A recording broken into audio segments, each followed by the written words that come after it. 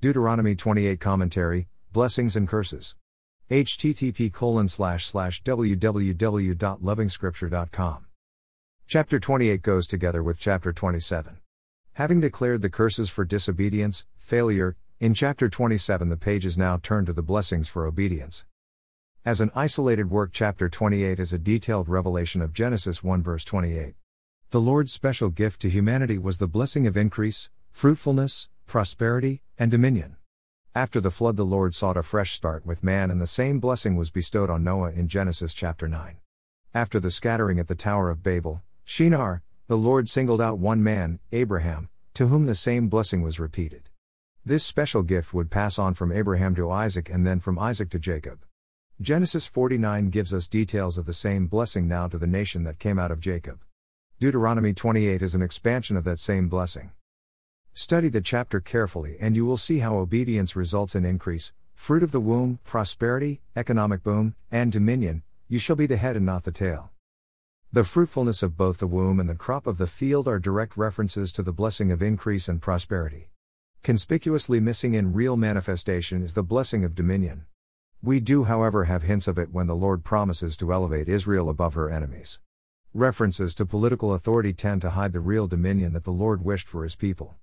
Only in Jesus Christ do we truly begin to rule as per the original plan. As an expansion of Genesis 1 verse 28, this chapter keeps alive the triad blessing. It is the same blessing that the Lord restores fully in Revelation 22, the last chapter of the Bible. And according to Revelation 22 verse 5, they will reign forever and ever.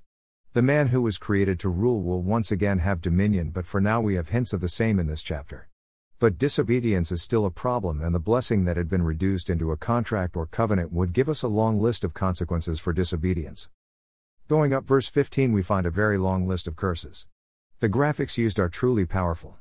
We can see for ourselves and relate to some of these misfortunes. Life without God can be rough. It's a decision that man makes.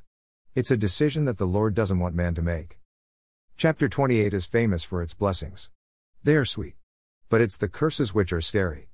Of the 68 verses in the chapter, only 14 verses talk about the blessings, representing about 21% of the total. The structure of the chapter tells the story of humanity. Christianity is simple, represented by the first 14 verses. This is God's will. But life under disobedience is very complex. Look at many verses that cover the curses. Look at the confusion. This chapter is explaining Genesis in high definition.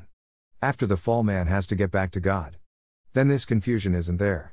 It speaks to us on the need to reflect on important items of life. Life without God is unsatisfying and very frustrating, verses 15 to 68. The visuals are very powerful.